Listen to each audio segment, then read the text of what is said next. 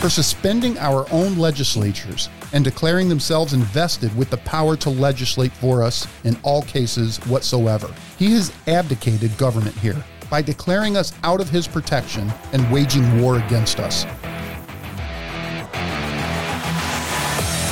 Welcome to Pod Bless America. I'm Jim. And I'm Dan. And today we're going to be talking about independence. What is today, Jim? Insurrection Day. No.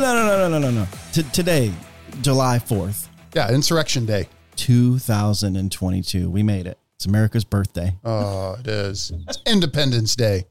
But we were joking about insurrection. You want to see an insurrection? Buddy, this was an insurrection. Insurrection against the crown. It was, and it won.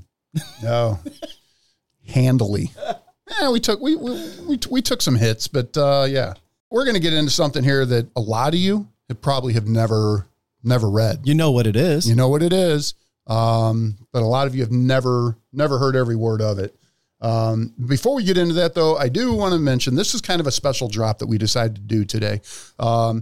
The episode with my dad in Vietnam was supposed to drop today, but instead we're going to drop that on Wednesday as a special drop. Midweek drop. Yep, midweek. So make sure you guys are stopping in on Wednesday. You're not going to want to miss Wednesday's episode.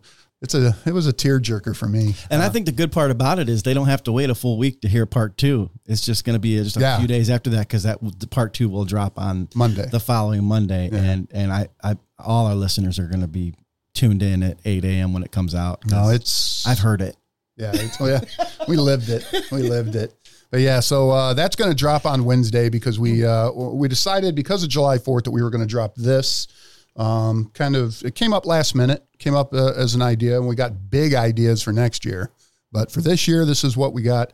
So, like I said, you guys know what independence is. You know how we got here. You know that right now, today's the day of fireworks and cookouts and everything else. But there is a reason why we celebrate July 4th. And that reason... In Congress, July 4th, 1776, the unanimous declaration of the 13 United States of America, when in the course of human events it becomes necessary for one people to dissolve the political bands which have connected them with another, and to assume among the powers of the earth the separate and equal station to which the laws of nature and nature's God entitle them.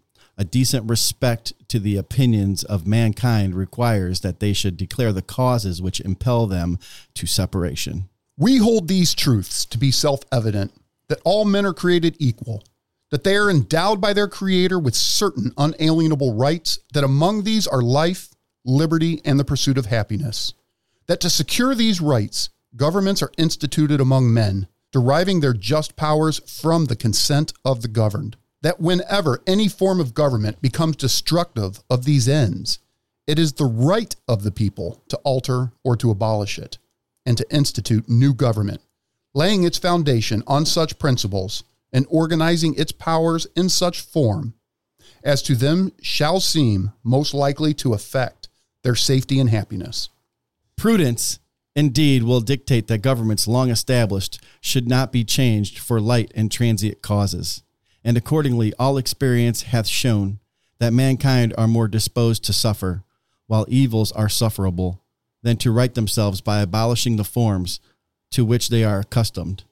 But when a long train of abuses and usurpations, pursuing invariably the same object, evinces a design to reduce them under absolute despotism, it is their right, it is their duty to throw off such government and to provide new guards for their future security. Such has been the patient sufferance of these colonies, and such is now the necessity which constrains them to alter their former system of government. The history of the present King of Great Britain is a history of repeated injuries and usurpations, all having in direct object the establishment of an absolute tyranny over these states. To prove this, let facts be submitted to a candid world. He has refused his assent to laws, the most wholesome and necessary for the public good. He has forbidden his governors to pass laws of immediate and pressing importance, unless suspended in their operation till his assent should be obtained. And when so suspended, he has utterly neglected to attend to them. He has refused to pass other laws for the accommodation of large districts of people, unless those people would relinquish the right of representation in legislature, a right inestimable to them and formidable to tyrants only. He has called together legislative bodies at places unusual, uncomfortable, and distant from the depository of their public records for the sole purpose of fatiguing them into compliance with his measures. He has dissolved representative houses repeatedly for opposing with manly firmness his invasions on the rights of the people. He has refused for a long time, after such disillusions, to cause others to be elected, whereby the legislative powers, incapable of annihilation, have returned to the people at large for their exercise. The state remaining in meantime exposed to all the dangers of invasion from without and convulsions within. He has endeavored to prevent the population of these states, for that purpose obstructing the laws for naturalization of foreigners, refusing to pass others to encourage their migration hither, and raising the conditions of new appropriations of lands. He has obstructed the administration of justice by refusing his assent to laws for establishing judiciary powers. He has made judges dependent on his will alone for the tenure of their offices and the amount and payment of their salaries. He has erected a multitude of new offices and sent hither swarms of officers to harass our people and eat out their substance. He has kept among us in times of peace standing armies without the consent of our legislatures. He has affected to render the military independent of and superior to the civil power.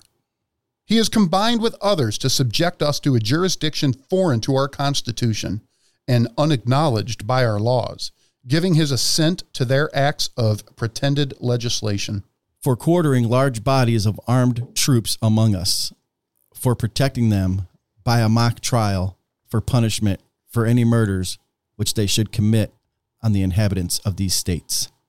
For cutting off our trade with all parts of the world, for imposing taxes on us without our consent, for depriving us in many cases of the benefits of trial by jury, for transporting us beyond seas to be tried for pretend offenses, for abolishing the free system of English laws in a neighboring province, establishing therein an arbitrary government, and enlarging its boundaries so as to render it at once an example and fit instrument for introducing the same absolute rule into the colonies. For taking away our charters, abolishing our most valuable laws, and altering fundamentally the forms of our government. For suspending our own legislatures and declaring themselves invested with the power to legislate for us in all cases whatsoever. He has abdicated government here by declaring us out of his protection and waging war against us. He has plundered our seas, ravaged our coasts, burnt our towns, and destroyed the lives of our people. He is at this time transporting large armies of foreign mercenaries to complete the works of death, desolation, and tyranny already begun with circumstances of cruelty and perfidy scarcely paralleled in the most barbarous ages and totally unworthy the head of a civilized nation. He has constrained our fellow citizens, taken captives on the high seas to bear arms against their country, to become the executioners of their friends and brethren, or to fall themselves by their hands. He has excited domestic insurrections among us and has endeavored to bring on the inhabitants of our frontiers the merciless Indian savages whose known rule of warfare is an undistinguished destruction of all ages, sexes, and conditions. In every stage of these oppressions, we have petitioned for redress in the most humble terms. Our repeated petitions have been answered only by repeated injury. A prince whose character is thus marked by every act which may define a tyrant is unfit to be the ruler of a free people. Nor have we been wanting in attentions to our British brethren. We have warned them from time to time of attempts by their legislator to extend an unwarrantable jurisdiction over us. We have reminded them of the circumstances of our immigration and settlement here. We have appealed to their native justice and magnanimity, and we have conjured them by the ties of our common kindred to disavow their usurpations, which would inevitably interrupt our connections and correspondence. They too have been deaf to the voice of justice and of consanguinity. We must therefore acquiesce in the necessity which denounces our separation and hold them, as we hold the rest of mankind, enemies in war, in peace, friends. We, therefore, the representatives of the United States of America in General Congress, assembled, appealing to the Supreme Judge of the world for the rectitude of our intentions, do, in the name and by the authority of the good people of these colonies, solemnly publish and declare that these united colonies are and of right ought to be free and independent states, that they are absolved from all allegiance to the British Crown, and that all political connection between them and the state of Great Britain is and ought to be totally dissolved, and that as a free and independent state, we have full power to levy war, conclude peace, contract alliances, establish commerce, and to do all other acts and things which independent states may of right do. And for the support of this declaration, with a firm reliance on the protection of divine providence, we mutually pledge to each other our lives, our fortunes, and our sacred honor. The list of signers from the colony of Georgia: Button Gwinnett, Lyman Hall, George Walton. From the colony of North Carolina: William Hooper, Joseph Hughes, John Penn. From the colony of South Carolina: Edward Rutledge, Thomas Hayward Jr., Thomas Lynch Jr., Arthur Middleton. From the colony of Massachusetts: John Hancock, Samuel Adams, John Adams, Robert Treat Payne, Elbridge Gerry. From the colony of Maryland: Samuel Chase, William Paca, Thomas Stone, Charles Carroll of Carrollton. From the colony of Virginia: George Wythe, Richard Henry Lee, Thomas Jefferson, Benjamin Harrison, Thomas Nelson Jr., Francis Lightfoot Lee, Carter Braxton. From the colony of Pennsylvania: Robert Morris, Benjamin Rush, Benjamin Franklin, John Morton, George Clymer, James Smith, George Taylor, James Wilson, George Ross. From the colony of Delaware: Caesar Rodney, George Reed, Thomas McKean. From the colony of New York: William Floyd, Philip Livingston, Francis Lewis, Lewis Morris. From the colony of New Jersey: Richard Stockton, John Witherspoon, Francis Hopkinson, John Hart, Abraham Clark. From the colony of New Hampshire: Josiah Bartlett, William Whipple, Matthew Horton.